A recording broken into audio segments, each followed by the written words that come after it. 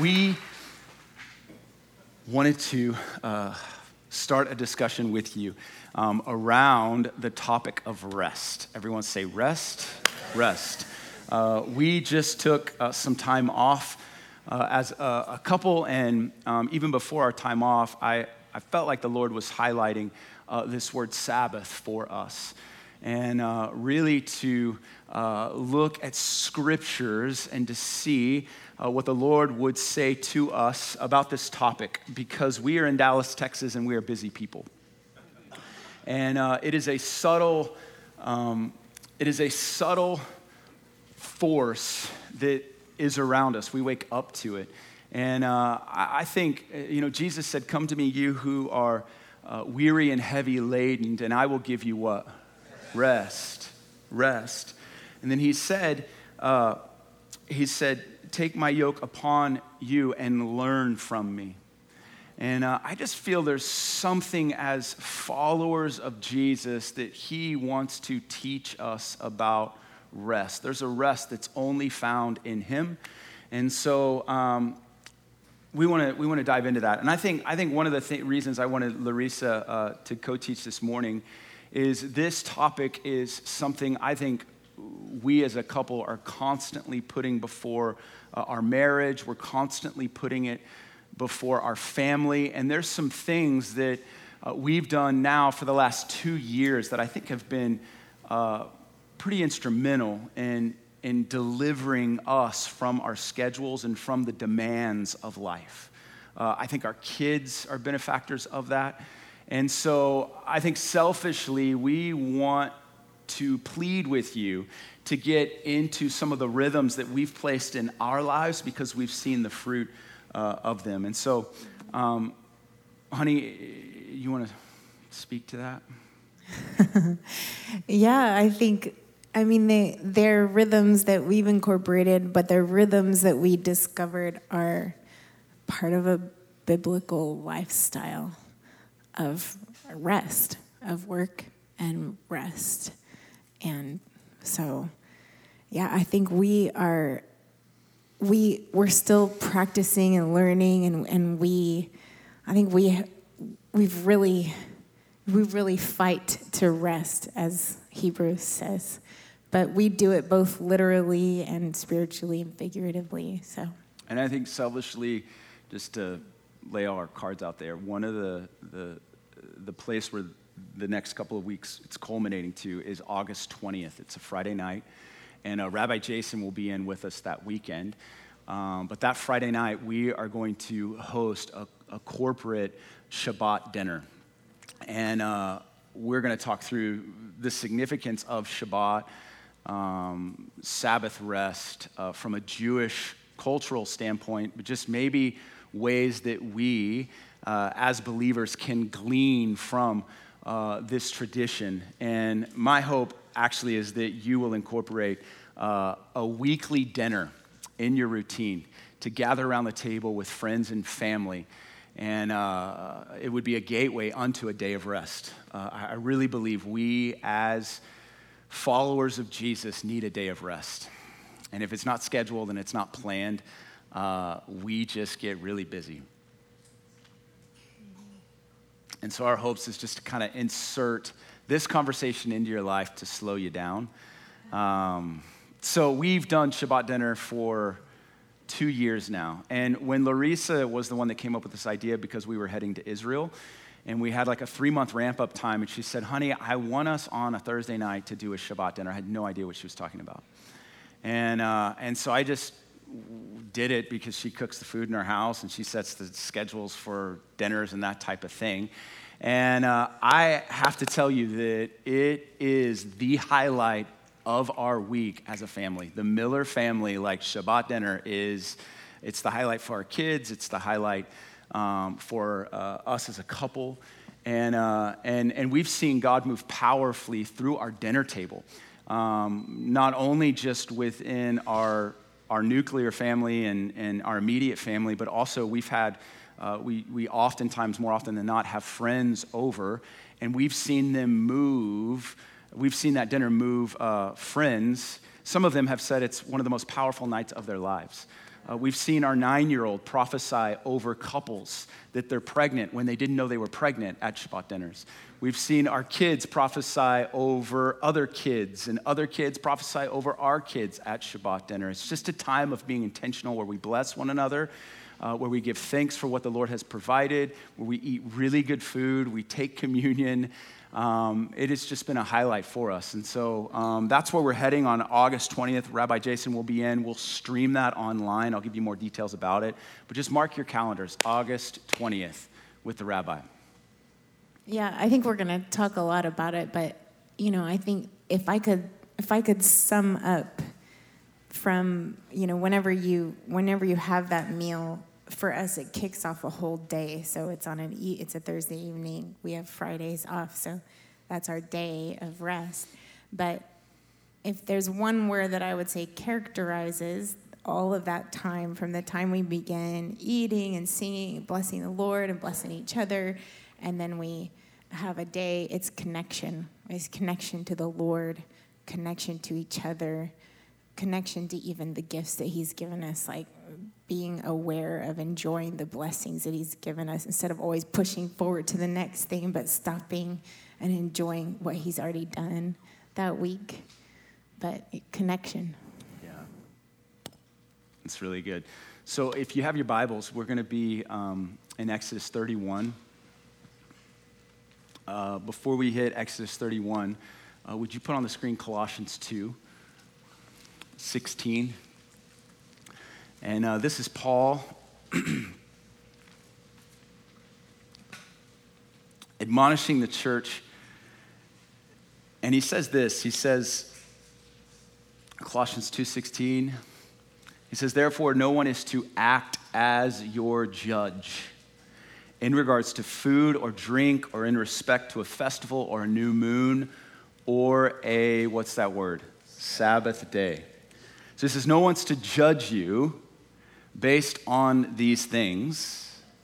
And he was specifically talking about the Sabbath. Now, we don't know exactly how the church was being judged because of what they were doing or not doing on Sabbath day. But Paul is saying no one is to act as your judge in these regards. But he specifically mentioned Sabbath day. And then verse 17 is really important. So no one's to act as a judge in respect to these things. Verse 17, things which are a mere shadow of what is to come. The substance belongs to Christ. And so in mentioning Sabbath day, which in a Jewish context was Friday night unto Saturday night, that was Sabbath day. And there were a lot of things they had to observe. There were, even today in Israel, a lot of cities are ghost towns during that time frame. And so they're still adhering to Sabbath day today. But Paul is saying no one's to act as your judge in regards to Sabbath day. But these things, meaning Sabbath day, was a mere shadow of what is to come. And the substance belongs to Christ. So when we look at this topic of Sabbath, Sabbath rest, Sabbath day, culturally, in the Jewish context, we want to see Jesus. We want to see Jesus. We want our faith. Faith is the substance of things unseen. So we want our faith to be sharpened, our faith to grow around these shadows and prototypes that we can read. And I believe that in the principle or in the law, there is divine order and life for us as believers. And many times what we do is we chunk the law and we're like, oh, that's Old Testament. We're part of a new covenant. And yet there is a substance to be found in the shadows when we look at the historical context, specifically things like Sabbath, Sabbath day, that we can feed our faith, grow in faith, and see Christ and what the Lord was pointing us to as believers in Yeshua. And so my heart and my hope is for you, maybe who didn't grow up understanding Sabbath, Sabbath day, to find substance in it and to apply it to your life, because I really believe there's a deliverance for a lot of people around this subject. That a lot of you are physically enslaved to disease, to emotional issues. There's relational dynamics that you can be delivered from because you start taking rest serious. You don't attribute it to rest. You don't attribute it to your schedule. You're blaming this, that, and the other. But I believe there's so much to be discovered in us taking a deep breath, taking a day off, letting the dust settle in our souls. By faith, apprehending what Christ has given us. So you can just keep your mic on, babe. I think it's the one commandment that we don't actually advocate keeping in modern Western Christianity. We absolutely believe thou shalt not murder, right? Thou shalt not commit adultery, honor your father and mother. It's the one that it's kind of like, we don't think we need it. We act like we don't need it.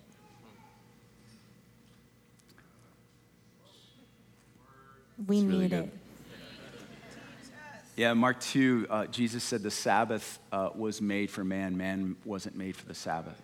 Meaning the Sabbath was intended to serve us. And then he makes this statement that the Son of Man is Lord of the Sabbath. And Sabbath predates the law, which we'll look at here in a second. But let's open up the text. Exodus 31, 12 through 19. You want to read that, honey? I'm going to let them put it up by the different version. The Lord spoke to Moses, saying, "But as for you, speak to the sons of Israel, saying, you shall surely observe my Sabbaths, for this is a sign between me and you throughout your generations, that you may know that I am the Lord who sanctifies you. Therefore, you are to observe the Sabbath, for it is holy to you. Everyone who profanes it shall surely be put to death. For whoever does any work on it, that person shall be cut off from among his people. For 6 days work may be done, but on the seventh day there is a Sabbath of complete rest, holy to the Lord. Whoever does any work on the Sabbath day shall surely be put to death. So the sons of Israel shall observe the Sabbath, to celebrate the Sabbath throughout their generations as a perpetual covenant. It is a sign between me and the sons of Israel forever. For in 6 days the Lord made heaven and earth, but on the seventh day he ceased from labor and was refreshed." When he had finished speaking with him upon Mount Sinai, he gave Moses the 2 tablets of the testimony, tablets of stone, written by the finger of God. You want me to keep going? No, so this is a sign. Sabbath was a sign. Why is it a sign? We were talking about this yesterday. It's a sign. There was no other nation on earth that had this practice. That this is your day, that you stop from all your work and you rest. All your servants rest, your animals rest, your everything rests. And it's a sign that says, watch what I can do with my people that trust me.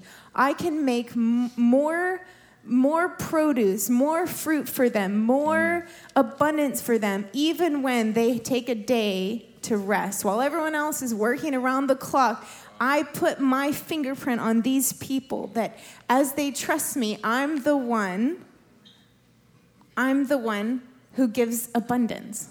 So good. It's a statement of trust. You do the work, I don't. You cause to grow, I don't. It's really refreshing. And he calls that holy. It's holy. I think another point here is that it's holy. It's unto him. It's set apart. Yeah. The first mention of the word holy is found in Genesis 2, and it's speaking of the Sabbath. And so I think oftentimes when we think of holiness, we don't think of rest. And yet, I think holiness is so connected to rest. And there's consequences for not resting. I think, these are a mere shadow, for us. And the two consequences are found in verse 14. Therefore, you are to observe the Sabbath, for it is holy to you. Everyone who profanes it or does not obey it shall surely, here's one, be put to death. For whoever does any work on it, that person shall be cut off from among his people. So not observing it produces death, and then it also severs relationship with others.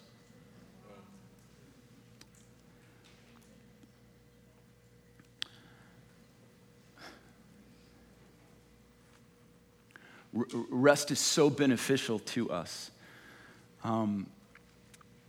John Mark Comer wrote a book called The Ruthless Elimination of Hurry. How many of you have read that? I got to promote this one for you. This is a really good resource. I read this over the holiday. It is really convicting, just what he discovered. He's a great writer, but he talks culturally how we have exalted fast, how we've exalted productivity. Even the word slow, it has negative connotations. Like if you go to a restaurant, it was okay, but the service was what? Or someone that might not fully be there intellectually. Say, oh, he's a little... So slow is not oftentimes something that we celebrate, and yet we need to slow down. Even here, I think theologically it's kind of a conundrum, because at the end of this, in verse 17, it says, this sign between me and you and the sons of Israel, for 6 days the Lord made the heavens and the earth, but on the seventh day he ceased from labor and was refreshed. How can God be refreshed? He's God. He doesn't grow tired or weary. And yet that word refreshed, if you look at the Hebrew, it actually means to take a breath. And so he who was speaking, breathing out, creating on the seventh day, he stopped and he caught his breath. He took a breath. He slowed down. How much more do we need that? Oh, it's so significant. Do you know one of the statistics that was super humbling that John Mark Comer put in his book is the average iPhone is touched 2,617 times a day, according to research. That's a lot of touches. Our phones keep us preoccupied. So true. We have these vices that actually insulate our soul. During the fast, this is actually a topic of deep conviction for me, because I have a tendency to internalize things. My doctor actually told me, he said, Michael, you have a big capacity to sustain and withhold things internally, but your body is saying you better slow down. These physical symptoms, we've run the tests. There's no root to them other than your schedule. During the fast, I shared this one night in prayer, but it was about day 14 or 15, and I was just really having a hard time settling down. The Lord invited me. He didn't command me, but he invited me to actually spend the night in my office up here for 7 days. So just to wake up, and the prayer room was right across the way, so I'd come in here with bedhead and bad breath and be able to come straight to prayer. But I was having the hardest time settling down internally. And I was asking the Lord, Lord, why? Why is it so hard to hear your voice? And I immediately had an image, and the image was Highway 75 on the main arteries in Dallas, and it was filled with cars. Couldn't get on, couldn't get off. And I felt like the Lord said, this is an image of your soul. And he said, with you, it's always rush hour.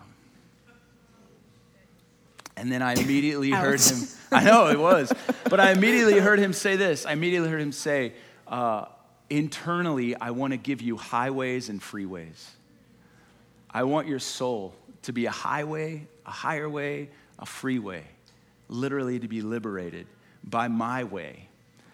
And I really did slow down and have been attempting to do that ever since. But I think it's just something that subtly, we intake. Busyness, hurry, rush. And it takes oftentimes the Lord saying something like that to slow us down. I love, you had another statistic from there about the Seventh-day Adventists that I thought was fascinating. I think you should share that one. I didn't write that one down. You want to share? I don't. It was about the number in that particular denomination. They practice. That's like their main tenet is practicing the Sabbath, and they live on average how many extra years? It was like 9 years longer. 9 years longer than the rest of us. Because they've been resting. I just had a scripture on my heart. It's Psalm 127, verse 2. It says, "In vain you rise up early and stay up late, eating the bread of toil, for he provides for his beloved ones, even in their sleep." I think one of the things that I always feel like I'm doing is I can hear the taunt of the enemy, but when will all this get done? But what will they think if you don't respond to all those texts or those emails? And I feel like I'm just making a statement in the spirit, like, no, I trust the Lord. I trust you, Lord, that those things, either they'll get taken care of or they don't matter. That right now what matters is following you, obeying you, connecting with you, with my husband, with my children. That, like, it sounds silly, but those things, they get in your head, like, that's going to pile up, that's going to pile up, that's going to pile up. When are you going to do that? And it always will pile up forever and ever. Amen. But I feel like I make a statement in the spirit. I'm a daughter of God. One of the things that Sabbath does for me is that it reminds me of my identity. That my identity isn't about what I do day in and day out. It's about who I belong to. I have a friend that is he's doing some franchising in the restaurant industry, and he's been sending me statistics, and he was showing me the revenues of what these franchises make, and so I just started looking at franchise revenues, and it led me down this trail that actually hit this topic, because the average, according to what I've looked at, and it was a very quick Google study, but it looked like the average fast food restaurant in revenues brings in like $1.5 million, like give or take, but the average one, Popeyes, KFC, Taco Bell, all that stuff, $1.5 million. And oftentimes those are open 7 days a week, sometimes 24/7. But then you got Chick-fil-A. Closed on Sunday. And so I was looking at Chick-fil-A, and I was like, well, what are Chick-fil-A's average numbers? So it's fascinating. And if you look at Chick-fil-A's website, which I did, it says we're open 6 days a week, but one day we're closed so that our employees, and it uses these two words, it says to rest and worship. It says that on their website. The average Chick-fil-A franchise revenues, $5.2 million. And they're closed one of the days. It's like, it's a sign. It's a sign. What's the sign? God likes Chick-fil-A. You know what I'm saying? Like, what? And you know that Sunday, today, is the most grossing out of the 7 days. More people eat fast food today than any other day. It just doesn't make sense in natural law, but his ways are not our ways. For he is Yahweh. You know what I'm saying? It's like the tithe. It's like 90% of your money, meaning you give him 10%, goes further than you with 100% of your money. Why? Because his ways are not our ways. And I call this, here's what I call this. I look for this in Scripture. It's divine order. I look for divine principles that I can line my life up with. And over time, there's compound interest in his ways. They're contrary to the ways of this world. It makes no sense for you to have a day that's sacred that you're not going to work. Fridays used to be the day. Fridays are Sabbath. I know Jewish it's Saturday, but it's the principle. And so for us, Thursday night onto Friday. Friday used to be the day that I catch up when it comes to sermons, when it comes to study, when it comes to those types of things. It just ended up not being a day of rest. It was a day of catch up.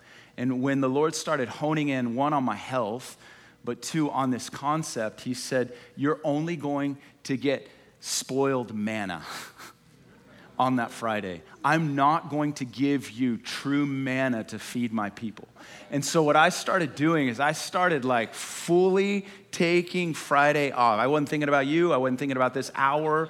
I wasn't thinking about preaching. And it developed this faith muscle inside of me, and she can testify to this, that sometimes I would show up Sunday mornings like wishing I was more prepared, but in faith, I knew I had exactly what I needed. And I was always surprised in those mornings because God did what only he could do. He would color outside the lines. He would have a word that I wasn't expecting. And it was him showing me, it was a sign for me that this thing isn't about me, it's about him, and it's about his strength, and that his grace is sufficient in my weakness. And so taking a day off, it enforces this reality that it is not by might, not by strength, but by your Spirit, O God.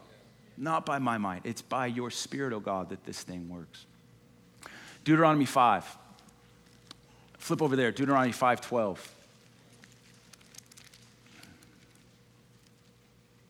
You want to read this one? This is the second giving of the commandments, and he adds a little extra in this, chapter 5, verse 12, which again, it's just seeing the heart of the Sabbath in this.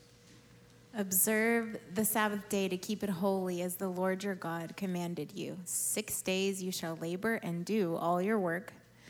But the seventh day is the Sabbath of the Lord your God. In it you shall not do any work, you or your son or your daughter or your male servant or your female servant or your ox or your donkey or any of your cattle or your sojourner who stays with you, so that your male servant and your female servants may rest as well as you. You shall remember that you were a slave in the land of Egypt. Oof. And the Lord your God brought you out of there by a mighty hand and by an outstretched arm. Therefore, the Lord your God commanded you to observe the Sabbath day. What's the extra one here that he adds? To remember that you were a slave. Why is that significant? Slaves don't rest.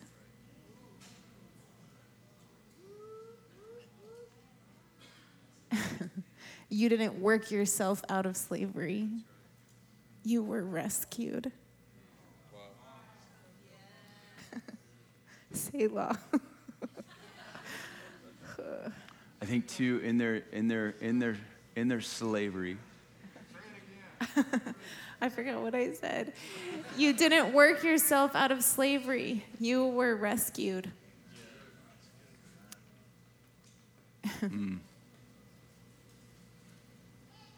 You're to remember that. It's your way of, it's making it, you make a statement. The spiritual realm, to your body, to your family, to your kids, to your neighbors. What are those weird Millers like? They don't do anything on Fridays. Why not? We've been set apart. Yes, you also said slaves never got a day off. I can only think of, for 400 years in bondage, they worked every day, all day. Royalty, I think, in their hour got days off. The wealthier you were, the more you were afforded time off. And I think one of the principles here of God commanding us to take a day of rest is that we are sons and daughters of royalty. that there is a sufficient supply for us. It really reminds us of that. So that's awesome. I think I can feel the wheels turning, and I know that there's going to be people that maybe this has been on your heart. Maybe you're like, I'm going to do that this week. And I just want to give a little word of warning is that sometimes for me, I don't know if this happens to you, but especially in the beginning when we began to practice a day of rest, it would be really difficult for me because I found a lot of worth and value in checking tasks off a list. And so my soul would be all tussled up, all frustrated, but I want to do something. I like getting something done. It feels good to get something done. And it's taken a lot of practice and time to not be in that space. I just want to give you a heads up, especially if you're task-oriented, that you may find it challenging to slow down. And the word actually means, we ask our kids every week. Oh yeah, Shabbat. It means stop. Right? Yeah. Rest. Stop. Mm-hmm. Cease, desist. Cease. Yeah, Shabbat Shalom. Or as my 3-year-old, he just says peace. He thinks the answer to everything's peace. Peace. What does Shabbat mean? Peace. What does Shalom mean? Peace, yes. But yeah, it truly is the marker. And I think it's so crucial as disciples of Jesus, as followers of Jesus, as those that are born again and our life is found in him, to understand how Shabbat relates to Jesus. Because we're not just it's more than just taking a day off.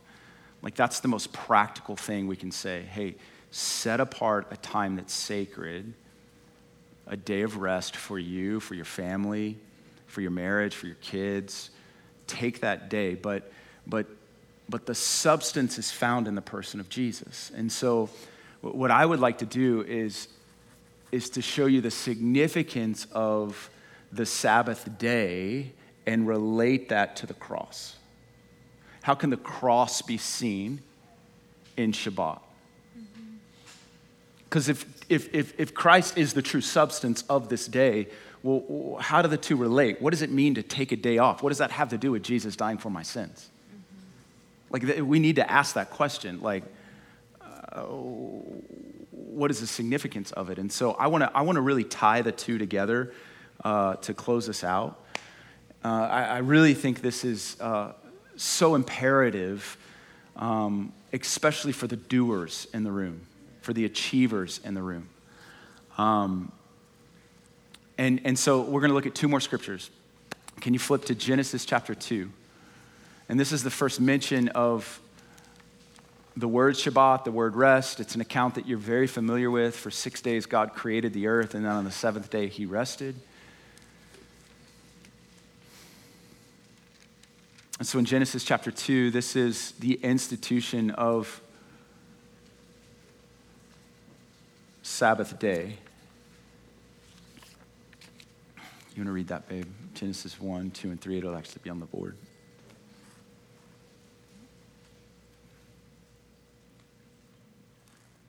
It's behind us. Thus the heavens and the earth were completed, and all their hosts. By the 7th day God completed his work which he had done, and he rested on the 7th day from all his work which he had done. Then God blessed the 7th day and sanctified it, because in it he rested from all his work which God had created and made. Okay, look at these highlighted words: completed, completed, done, rested, done. Sanctified, which means to make holy, because he rested from all of his work.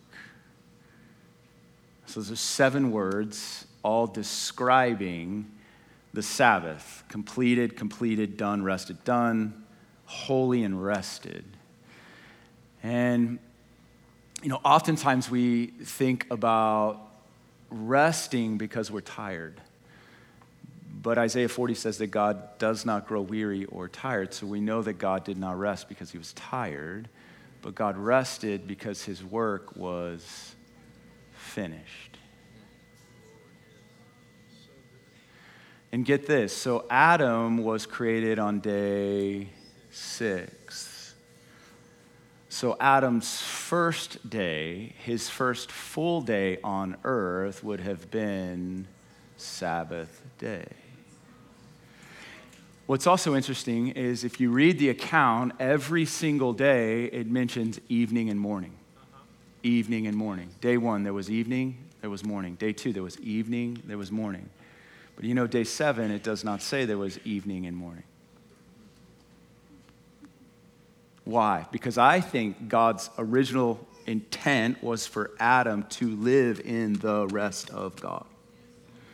Would he co-labor? Yes. Would he accomplish things? Yes. But it would all be with the finished, completed, created order that God was resting from. God is not still creating creation today. It was finished after day 6. This is Sabbath from the eyes of the Lord. He's resting from his work because his work is finished. And Adam would just enjoy what God had created. And this has significant ramifications for us as we look towards the cross. Do you want to share anything? What did Jesus say there on the day before the Sabbath, hanging on the cross? His last words. He was done. It's finished. Completed, sanctified, he rested.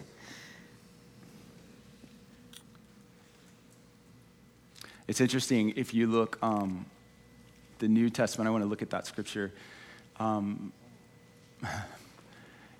Luke 9:58, Jesus says something that we're all probably pretty familiar with when someone said, "I'll follow you anywhere." And in Luke 9:58, Jesus says this. He says, "Foxes have holes, birds have nests, but the Son of Man has nowhere to what? Lay his head." The Son of Man has nowhere to lay his head. Now I've heard this taught, and it's true, like Jesus did not have a home. He was traveling in his ministry. So did he sleep? Yes. But did he have a place to lay his head? Not that we know of. But I think there's something deeper here that Jesus was saying. I think Jesus was saying that I'm not gonna lay my head until I'm finished with what I was commissioned to accomplish. And prophetically, like Jesus, we are the body and he is the what? Head. So if you think Jesus didn't spiritually have a body to lay his head, I think the Lord today is looking for those places. And I'll show you why. The Greek word for to lay is klino. Everyone say klino. K-L-I-N-O. It's only used a couple of times in the New Testament, but twice it's used in regards to Jesus' head. This is the first time the Son of Man has nowhere to lay his head. But the second time it's mentioned according to the head of Jesus is in John chapter 19, verse 30. And it's the scripture Larissa was just mentioning. So throw up John 19, verse 30. Check this out. Oh, your head's about to explode. Okay, therefore, Jesus had gone to the cross. Jesus is fulfilling what the Lord had sent him to do. And it says, therefore, when Jesus had received the sour wine, he said, it is, what is it? Do you remember Genesis 2, 1, 2, and 3? What were the words? Completed, rested, finished, done. So this is similar to that. He says, it is finished. What's finished? The work that you sent me to accomplish. And then it says this, he klenoed. It's the same word. The Son of Man had no place to kleno his head, where he's klenoing his head right now. Why is he klenoing his head? He's klenoing his head because the work he was sent to do was fulfilled. Wow. And he can rest his head in that place. Jesus rested from his work at this moment in time. What's my point? This is the Sabbath rest that he's provided for us. To believe in what he's accomplished for you and for me. The finished work of the cross is sufficient for you today.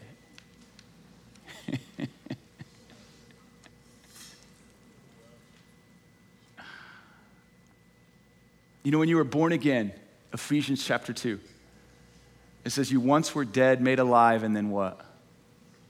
Oh, come on, hold on. You once were dead, made alive, and then what? You were seated. You were dead, made alive, and then you were seated. Everyone in this room, for the most part, is seated. When you're seated, what are you doing? You're in a position of rest. You're in a position of receiving. What are you receiving? The finished work of Christ. Why is Sabbath rest so important? Because the work is done. And our tendency is to do. Our tendency is to flex. Our tendency is to go. But those things actually insulate our souls from receiving what our souls must have. Oh, he is my shepherd, I shall not want. He makes me lie down in green pastures. He leads me beside resting waters.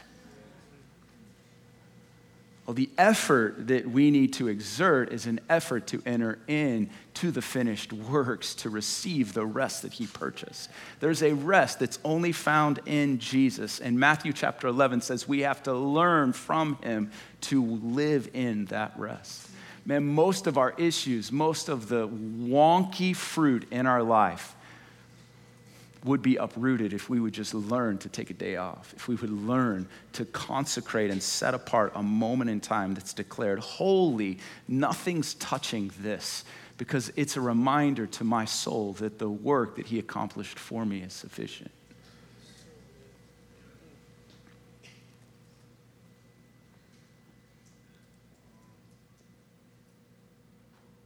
Love is... What's the first description of love? Walter Adams was C.S. Lewis' spiritual director. He said, to walk with Jesus is to walk with a slow, unhurried pace. Hurry is the death of prayer. It only impedes and spoils our work. It never advances it. Corrie ten Boom says, if the devil can't make you sin, he'll just make you busy.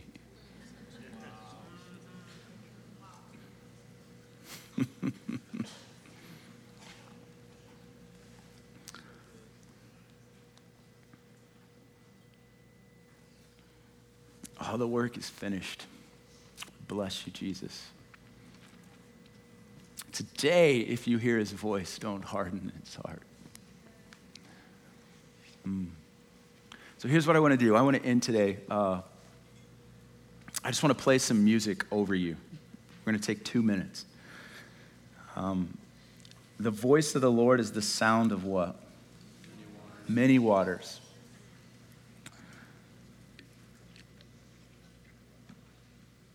And Jesus, as our shepherd, he leads us beside still waters. The Septuagint actually says it would be waters of rest. And so I just want to take 2 minutes and play something I've been listening to for a while in my quiet time with the Lord, and it is the sound of many waters. It's the sound of the Lord's voice, and there's this soothing, almost sanctifying reality that comes, I believe, from this noise.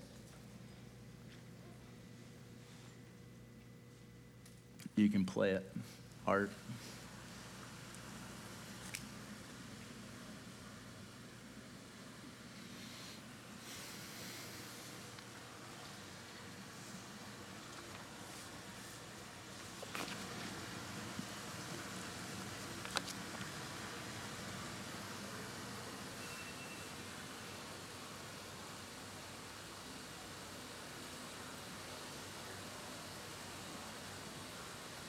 Thank you, Jesus.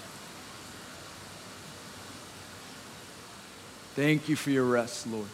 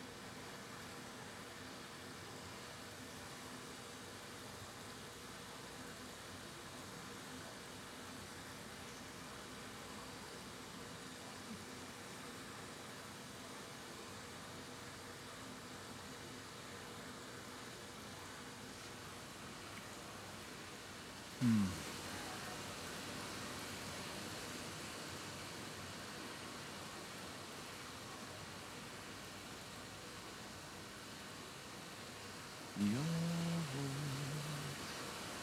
is the sound of many waters.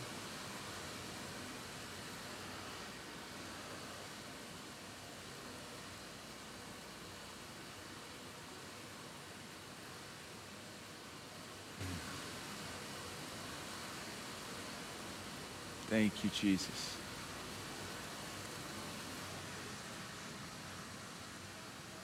Just encourage you to take a deep breath, to be refreshed in the Lord's presence.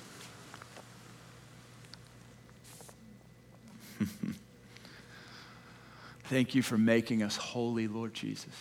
Thank you for the finished work of the cross. Thank you that we find a rest in you that's not found anywhere else on the planet. Thank you, you designed us to rest in you, to enjoy the fruits of your labor. Father, where there's need, where there's lack, Lord, we in faith entrust ourselves to you to declare that you are sufficient to meet every need in this room.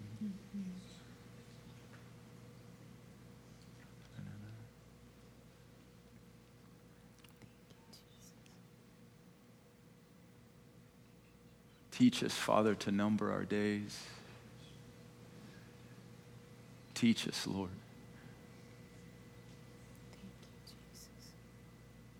To live in the rest that you've provided. We love you. Yes. I pray, Holy Spirit, where there's emotional disorders, where there's been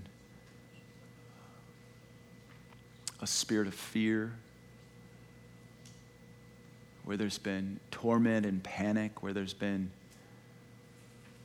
this obsessive compulsive thoughts where we can't slow, Lord, our soul down. Lord, we just declare your words over these souls. Peace be still. Peace be still. And in the mechanism of life and schedules and busyness and kids and work and bills, Lord, would you just stick your hand into that machine and stop it? Yes, Jesus. Just declare peace, Father, to the innermost places of your people, that we will live from rest, yes, that we will live in rest. That you are our Sabbath. I pray bodies would be healed,